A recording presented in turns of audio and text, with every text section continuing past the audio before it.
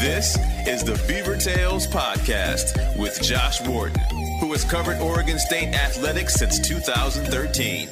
Hi again, everybody, to the Beaver Tales Podcast and another baseball edition of the podcast. I'm Josh Warden as I go through many of the players from the 2018 Beaver Baseball Championship squad as I continue to work on the audio documentary of that 2018 College World Series. Our first pitcher on this podcast, it is Dylan Pierce, a native of Southern Oregon, Central Point, Oregon, to be specific. A Crater High School graduate, came to Oregon State actually as a junior, was pitching at the junior college ranks, went to Southwestern Oregon Community College for a couple of years, was not recruited, came on as a walk-on at Oregon State, then ended up pitching 25 times, made 25 appearances at OSU in 2018 on that championship team, pitched twice in the College World Series, and then left after the 2019 season when he continued to improve and played for the Beavers one more season, and then got drafted in the 31st round by the St. Louis Cardinals. So he's 1 year into his professional career. We talk about pro baseball and the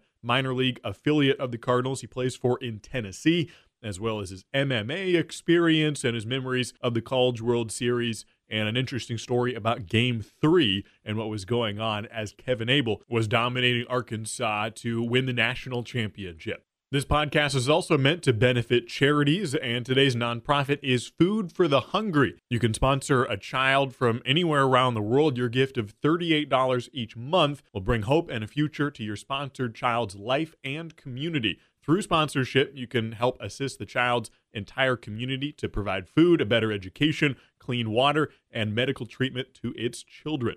More information available online at fh.org. That's Food for the Hungry, and their website, fh.org. This will be a fun conversation with Dylan Pierce. I actually talked to him more than a month ago, and it took me a while to release it. There were just some other more pertinent conversations of episodes that I had later that I wanted to release first, and then there's so many baseball guys, I'm trying to split it up with other sports, but at the end of the day, even if we go a couple baseball guys back to back, he's just got a good enough story. I had to put it out there, and I hope to get more softball players, gymnasts, soccer players, and other sports represented more as we go along. But here is Dylan Pierce, a 5'9" right-handed pitcher, now playing for the St. Louis Cardinals organization, and he joins me on the Beaver Tales Podcast.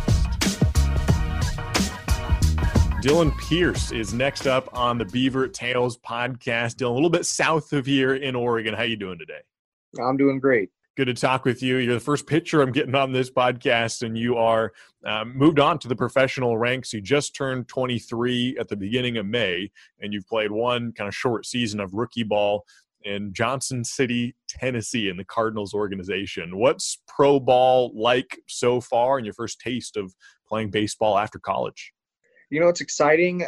It's something I always wanted to do, and something I always knew I could do. It's a lot different than college ball, which you would think it kind of wouldn't be, because most of the guys that are kind of in that section of rookie ball all are fresh right out of college. But you know, the brotherhood and everything that I had at Oregon State, you just can't compare that to anywhere else at all. So, had you heard of Johnson City, Tennessee before moving there? I have, actually. Yes, I have. One of my buddies that actually, he went to University of Oregon. He got drafted by the Cardinals as well, and he played in Johnson City. So I kind of knew where it was. I've heard it a couple times, but never really thought that was, like where I would end up. So I'm impressed. I had not heard of it. What is there to do for fun if you're hanging out, you got a day off, there's no game, and you're in Johnson City? Well, honestly, I think we only had like 3 days off the whole entire summer, so we didn't really have much to do. But there's some lakes you can go fishing at. It's really pretty. It's actually similar to Oregon in a sense, but there's not that much. I mean, a lot of the guys, they go out and they'll party or hang out. I just wanted to try the food. I was more excited to try the Tennessee barbecue that everybody kept talking about. So I would just kind of go and try out different places, or walk around. There's some pretty scenery there. So that's honestly just what I did, but not too much. I guess if you don't know it, then then you'll be kind of stuck. But once you've gotten to pro ball and you're working with new pitching coaches, new guys working with you, what have been what the Cardinals are telling you in terms of developing pitches? How, if they've said, hey, we want you to work on a new pitch you didn't have in college, or anything that they've changed about your skill set? No, not really, actually. in development, they just kind of want to make sure that all of their pitchers do the same thing as far as like their fielding work and stuff, but they didn't try and change really anybody's like pitches. They didn't try and like add anything or change it. They just kind of wanted to see what you can do. In the off season is when they wanted you to kind of change some stuff, and I had a meeting with the pitching coaches and the development coordinator, and they just said, they're like, we don't see you needing to develop any sort of your pitches at all. They're like, if anything, they're like, just try and add some weight. And I think that's what we can kind of best help you, because we can get you bigger. That was, for me, something that I needed to do in the off season, was really get bigger and stronger. And that's what I ended up doing. That's where that Tennessee barbecue comes into play. Yeah. We had that pretty much every single day. So it was it's kind of difficult sometimes. I mean, after like, I don't know, the 8th, 9th day in a row of literally eating barbecue, pork, and chicken, I'm like, oh my gosh, I don't know if I can take this anymore. I'm going to be the wrong kind of big, you know? Yeah. As far as what you'd experienced so far in pro ball, especially with where you started in college, you played at Oregon State, but your first stop was at Southwestern Oregon Community College. So to go from the junior college ranks to professional ball, and granted, it's not the big leagues, it's only rookie league, but still, to imagine where you were at Southwestern Oregon and think, I play it for a community college now, but I'm going to play pro ball. If you knew it then, or maybe you would never have expected it then, but could you describe how crazy it might have seemed a few years ago when you were playing for a community college to realize you were going to go pro? Yeah, I always knew that I was good enough to play professional baseball, and I just kind of had that bulldog mentality that, no one's going to get in my way. And I tried to push, and each year it seemed like I would get closer and then something would change. But deep in my heart, I felt that I was going to play professional baseball. But it still is cool now to see where I'm at, and to look back and kind of see the roads that I've traveled down, and that I've, had to work really hard to get where I'm at, and, hit each step. Most people can't really relate to a lot of guys. They're like, hey, I'm here, I'm young, I'm playing at a smaller junior college. And it's like, I went to, my high school wasn't a big giant high school. It was, relatively, it was just a moderate size, and then went to a very low level ranked JUCO, and then ended up walking on to, didn't have a scholarship or anything, walked on to a D1 and played there, and then got to get drafted. So it was exciting to see that I've been through each of those steps. You've kept it going and playing in the St. Louis Cardinals organization. Hopefully that lasts a long time and you're playing pro ball for as many years as you want to. Whenever that does end, with your sociology degree and your passions, what's a hope for what life might look like after you retire from baseball?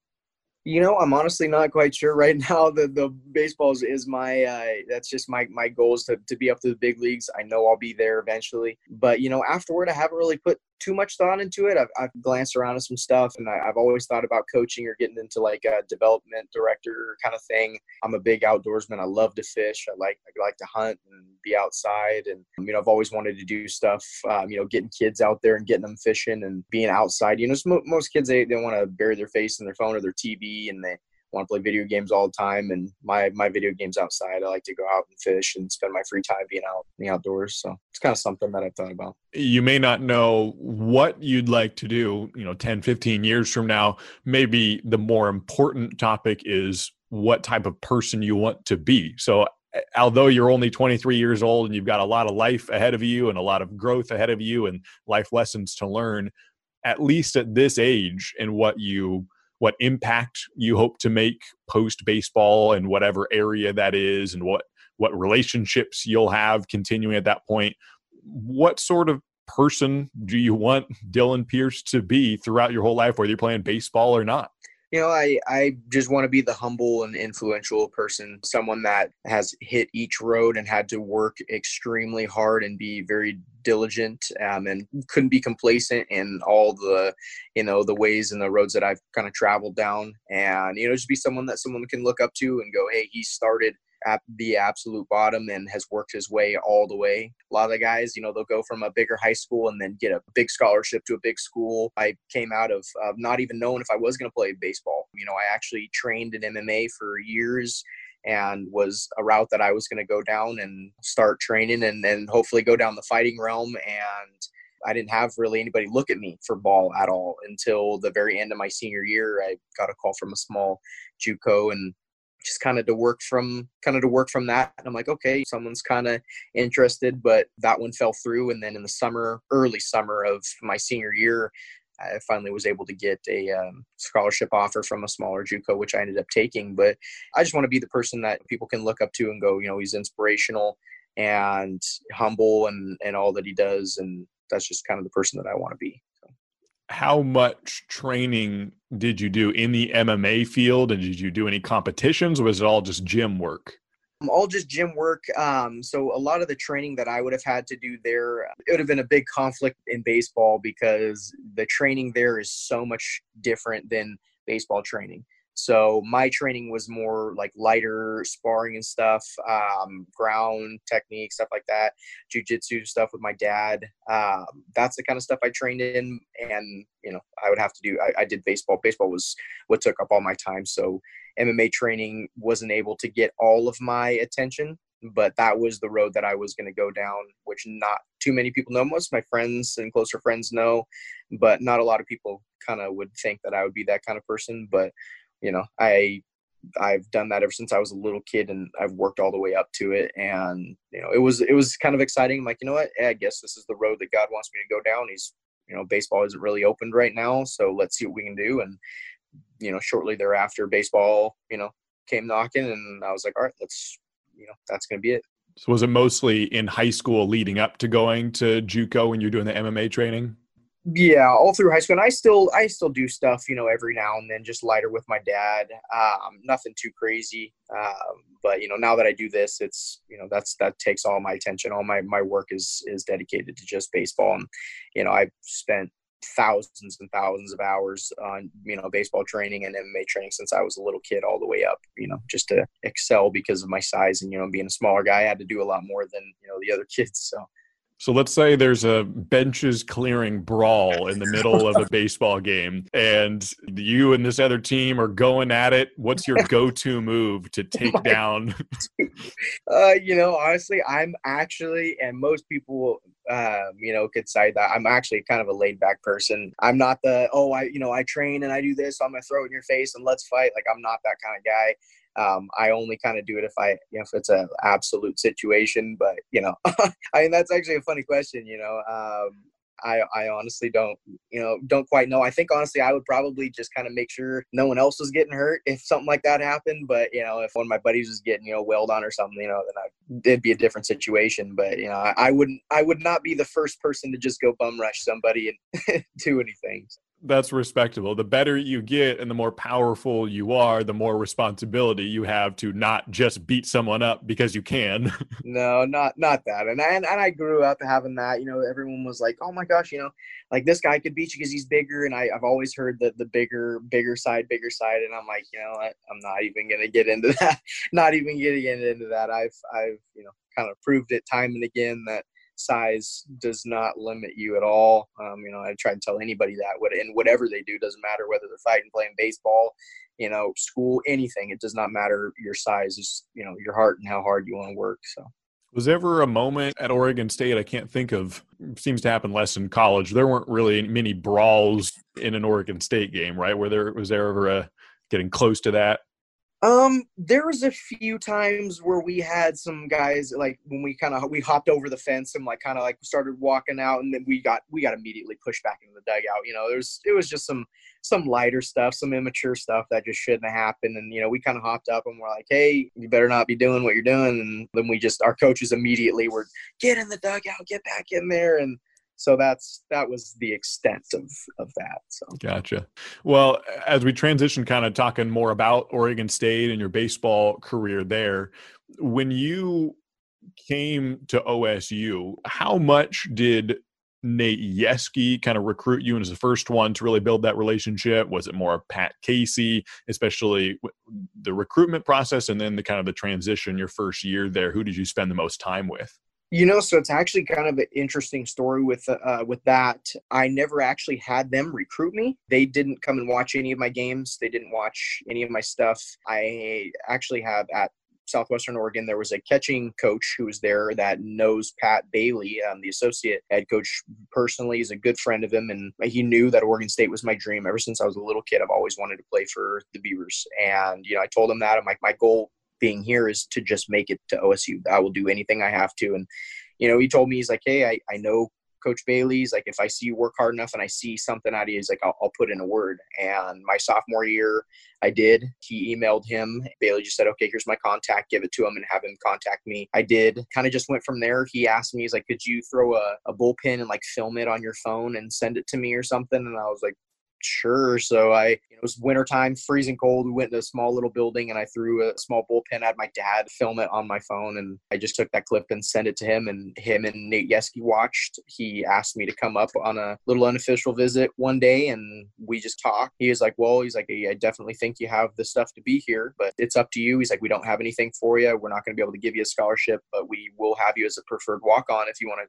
try and walk on. And just given that opportunity, I shut down every other school that tried to contact me and said, I'm going to Oregon State. And, that was it. They never came to a game, though. They never watched me play. They'd never seen anything at all. He just asked me that after each time I started, that I just text him what my stats were. And I was like, okay, so I did that. And that was the extent of it. So to go from the one connection you have as an iPhone video through a secondary connection to the associate head coach to then you're pitching multiple times in the College World Series, how much emotions were there or nervousness when you step onto the field against North Carolina in Omaha? Actually, most people would say that. I have been in a lot of like high pressure games and stuff. I've started down here and nothing quite like that. I can't actually say that it's been that big because I've never pitched in front of a crowd that was that size. I mean, the biggest crowd that I had thrown in was probably 7,000 people, 6,000 to 7,000 people. And then, you jump from that to 20,000. It's like, oh my gosh. So, but they had prepared me very well. I've been in bigger situations, like high pressure situations that I felt calm, but coming into the College World Series the first time to throw against North Carolina, I was just ecstatic. I felt great. I remember jogging out to the mound for the first time and just like my heart pounding going, man, like, you did it. Like, this is what you dreamed of. This is what you always talked about is being here. And it was just an honor. Stepping on the mound for the first time, he just handed me the ball and it felt right. It felt great. And, I just needed to go out and do my job. So nerves honestly didn't really freak me out as far as fear, just excited me. Like, this is what you've dedicated your life to. Now go out and do your job. So you get to pitch in Omaha and you're playing for the school you're passionate about, the school that you were a fan of from the beginning. You've got Beaver gear on right now and the national championship poster behind you. So it obviously is a very long-standing development and passion you have for OSU. Part of that is the school you went to, but then once you get there, you've got all the teammates and the guys who you may not have known who would have played there when you were 15 and wanted to play for the Beavers. You wouldn't know who your teammates would be, but now that you're with them, you start to develop those relationships. So let's keep it with Omaha, for example, and say, that Washington game where you spent a 4.5-hour rain delay in the locker room. What sort of things were you doing with your teammates and the relationship that you had with them? What were you doing and hanging out with them as you're in Omaha and waiting to hopefully make a comeback and avoid elimination? Yeah. So, I mean, when we got back into the locker room and everything, and it was just kind of where we were all hanging out. And remember, we did have a talk because we were down. We just all kind of came together and we're talking about, hey, when we come out for the second half, the Beavs are showing up. We're down already, but this isn't going to stop us. It does not matter whether there's a rain delay or not. We're going to come back out playing our game, stay focused, but remember, have fun. This is why we're here. After that, the mood lightened up. We were laughing and having fun. We were playing Mafia for hours, and it was just a great time. I know some of the guys were kind of taking naps. I was taking a nap. The one thing I do remember is because of it in Omaha, because of the humidity, they have the temperature in that room set to freezing. I mean, it is so cold. I remember it's like me and Caden Grenier were actually like sitting there out in the hallway, like out in like the corridor, because it was somewhat warmer, just eating our lunch and just kind of sitting there. And we were sitting there talking, and it's fun. Just I have special moments with all the guys that were there and all my teammates, and there's nothing that I've ever had that's even compared to it. So. I've played a couple different types of Mafia. Is this the card game one or the one where you have the lights off and you're searching for people around the room? Kind of. So it's, I mean, you don't need to have lights off or anything. Actually, we all just kind of sit there, and it's, it's like you gotta pick the Mafia. So you have all the guys, with their head down. You have the guy who kind of rules the whole game, and he's the one who picks everybody. And he'll have, heads down. He'll pick a few guys to be in the Mafia. He'll pick the townspeople, pick the sheriff, doctor, and then, he'll tell everybody, heads up, and kind of look around, and then he'll have the Mafia pick who's up. And, it's kind of that game, but it's fun. You may have played multiple times, but do you remember which teammate, or if it was you, won Mafia in that rain delay in Omaha? Actually, a lot of the guys. So it's actually it's not a specific person that wins it. It's either the Mafia wins it or like the townspeople win it. It's kind of just 50-50. But right. I mean, I remember it gets pretty heated. All the guys, they take it seriously, and it's so fun and it's funny. It's funny to kind of watch the guys and how serious they take it. But a couple times the Moff won, a couple times the townspeople won. But it was funny, honestly. I really enjoyed. Honestly, even if I wasn't playing, it's just fun to watch. Yeah, it's coming back. It's been a while since I played, but you're right. It'll get tribal a little bit, picking sides, and it does. So you come out and you come back in that game and beat Washington. You stay alive. You get a chance to play North Carolina again since it's double elimination. So you've got one loss, and you play them a second time trying to get revenge. You again pitched against North Carolina. But your two appearances in the College World Series were both against North Carolina.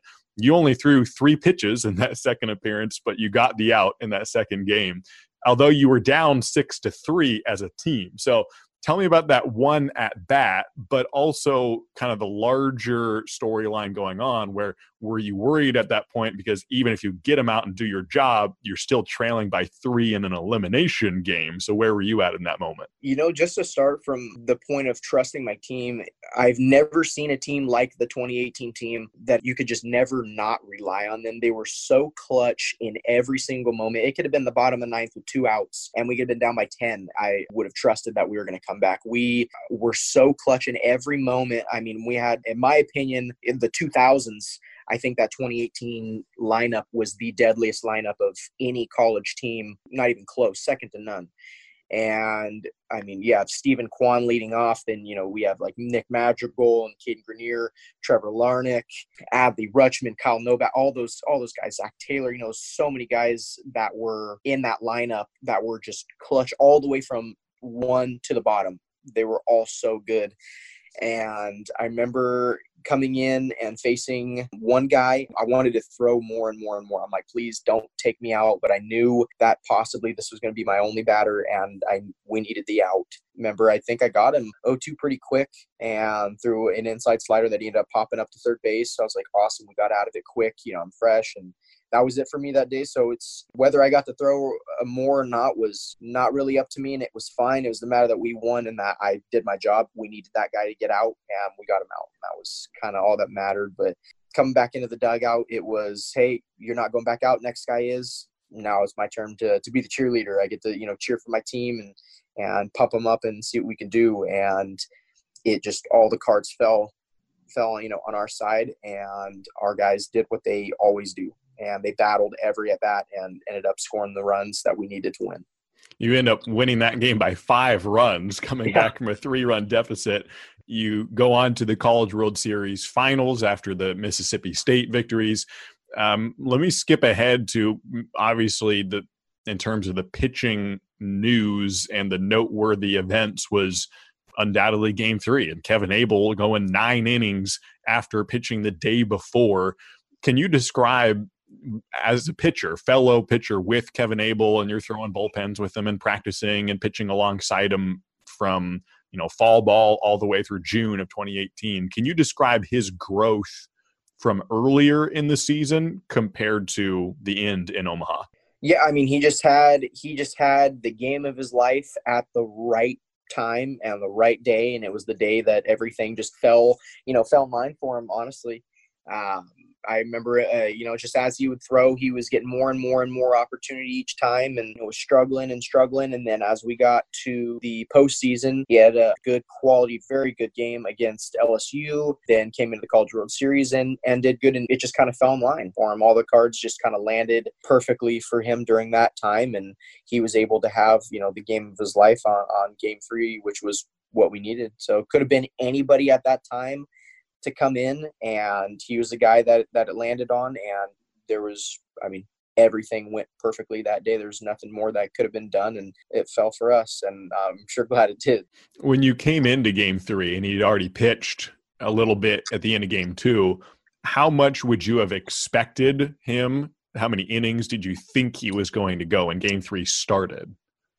So I was a bit surprised that he was going to come in knowing that he threw the day before. I had talked to my coaches, that night. I'm like, I am ready to start. I'm like, I have started my whole life. I am ready to go. Put me in, let me do it. And I just remember Nate texting me, and he's like, we're going to go with Kevin. We're going to decide to go with Kevin. He's like, but just be ready. He's like, you're going to be a next guy. He's like, you need to be ready. I'm like, okay. And he came in, and the first couple innings went by. I think it was the first 2. And after the second inning, they called me down to the bullpen, and we're like, you need to get ready. I remember we got in a little bit of a tight situation towards the later part of the 3rd, and they just said, okay, well, we're going to see how he does in the 4th. If he can make it out, great. You got the 5th, but you need to be hot because you're our next guy coming in, and you're going to take it from there. And I'm like, okay.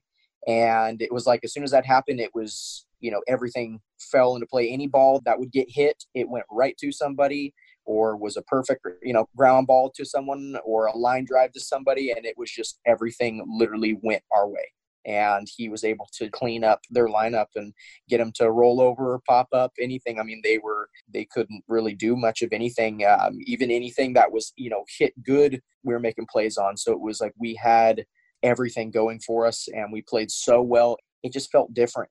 We weren't nervous. We didn't play nervous. We didn't play scared. We just played like Oregon State, and everything was perfect for us that game. You clearly wanted to not just be there, but you wanted to get in the game. You're asking to start. You wanted to come in. So as Kevin is continuing on, and as surprising it is that he didn't get pulled in the 3rd, didn't get pulled in the 4th. Oh, he's still going the 5th, the 6th, the 7th, all the way through the 9th. Was it difficult for you to realize, hey, our team's doing well, but I wanted to pitch, and apparently I'm not going to be able to come in?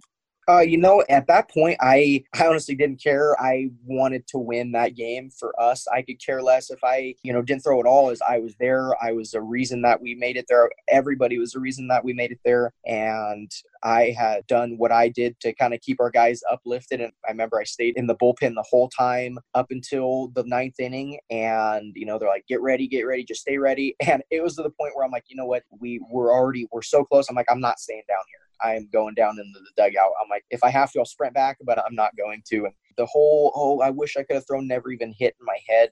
All I cared about was that we got the win for our team. And I was just beyond ecstatic. And I came in just kind of going, hey, we're going to win this game. Like, we're going to win the College World Series. And it never honestly was a thought in my head that, I really wanted to throw. I could care less whether I was throwing or not. I'm literally looking, going, we're going to win this game. And after the last pitch was thrown and it was called strike 3, I just was freaking out. I just remember running out there as fast as I could, and was on the lower end of the dog pile, and it was awesome. It takes at least a sample of humility to let that go, and team camaraderie, a passion for the team's success more than your own accolade. So I respect that. The other part of it was that as a national champion, since you're from Southern Oregon, from Central Point, you're a native Oregonian, this is the school that you wanted to play for. What did it mean to win a national championship, not just for any school, but your school, your home state school, the one you'd always wanted to play for? It was so surreal, like just getting to sit back and think that this is what I worked for. And not only just that I worked for it to get to the College World Series, just because that's what every kid wants. They want to play college, college ball. They want to play pro ball, but like that college kid's dream is the College World Series. And not only did I get to go there, but it was with the team of my dreams. It was so surreal, and I was so honored that God blessed me to put me in that position and be with that team. And it was perfect in every way that I could have even thought of. Yeah, you ended on the highest level, which kind of leads me into my last question, which is, in terms of winning a national championship, it's only, less than 1% of people in the world can say, I won the College World Series, or its equivalent in basketball or Super Bowls, whatever. I mean, in terms of national championships, it's a small number of people. So in terms of what that feels like, I'm sure in the dog pile, it was happiness and joy and bliss. And anyone watching on TV can see that. If you weren't happy, let me know. But it seems like everyone was happy. Yeah. So in the months afterwards and what it's meant in, 2 years since then, is there something about achieving success at that high level that maybe once the TV cameras go away and we haven't, seen you celebrating or talked with players from that team for 2 years, is there something about after winning a national championship and how that affects you, or lessons you learned or takeaways that people who haven't won a national title and only watch that on TV may not realize? Honestly, I think the guys that see that, they're just such a good team. They're so, they're awesome. It's not only yes, we were a great team, but we were a band of brothers, and we did everything together, and we were so close in every way. It was a family that we went out there and we played as a unit. We were family members. There was not any time of the day that we weren't doing something, together. And I know I was absolutely blessed to have the best house that I could have asked for. All my best friends in that house. Still to this day, I'm always in touch with them. And I mean, we'd have family dinners together. We'd go out to the movies, go out to dinner and hang out. It was awesome just to see how close we were. And I don't think people truly see that. They just kind of take into play, they're so good. These guys are awesome. They got drafted. That's why they win. It's like, honestly, a lot of the times the teams that, it's not the best team that wins. It's the team that plays the best wins, which I've heard my coach say many times and completely agree with. And I'm just glad that I can be the small town kid that started super, super small, always the doubted one from humble starts, and work all the way up to something like that. And I hope that I'm able to inspire some people going, hey, he started at every level. People didn't think he'd make it anywhere. He, had to walk on. He didn't get the scholarships, and now look where he's at. And I just hope to be kind of just inspiration to people, and just try and have people look up to me as best I can, and be a good example in how I act and what I do. And, I've had so much help along the way, and people helping me, not only coaches, but my friends, guys on the team. They've all inspired me and have helped me to be kind of the player I am now. Well, you've got an uplifting and inspiring story to tell, and I hope there's many more moments the rest of your career that are similarly encouraging and fun to watch. So best of luck in the rest of your career with the Cardinals and wherever you may play and what comes after that. Thank you so much for joining me on the podcast. It's been fun to talk with you, Dylan. Yeah, thank you so much. I really appreciate your time. Really cool to hear from Dylan about what the College World Series was like, considering where he'd come from a community college, to be pitching in Omaha, then to have a chance at pitching in Game 3 and expecting to, and having that taken away, yet also having the humility and lack of entitlement, I may say, to realize our team's success is the most important thing. And even if I don't pitch in Game 3, I'm just happy being a part of it. Really fun to talk with Dylan Pierce, and I hope you enjoyed that as well, and all the future baseball conversations and all the other sports represented on this podcast as well. Keep your eyes tuned for the 2018 Beaver Baseball National Championship documentary I'm producing, using the interviews of all these players and some audio that you may not even find on these podcasts as well. So some exclusive stuff on top of that all. Stay tuned to the Beaver Tales podcast. I'm Josh Warden. Until next time, good night and go Beavs.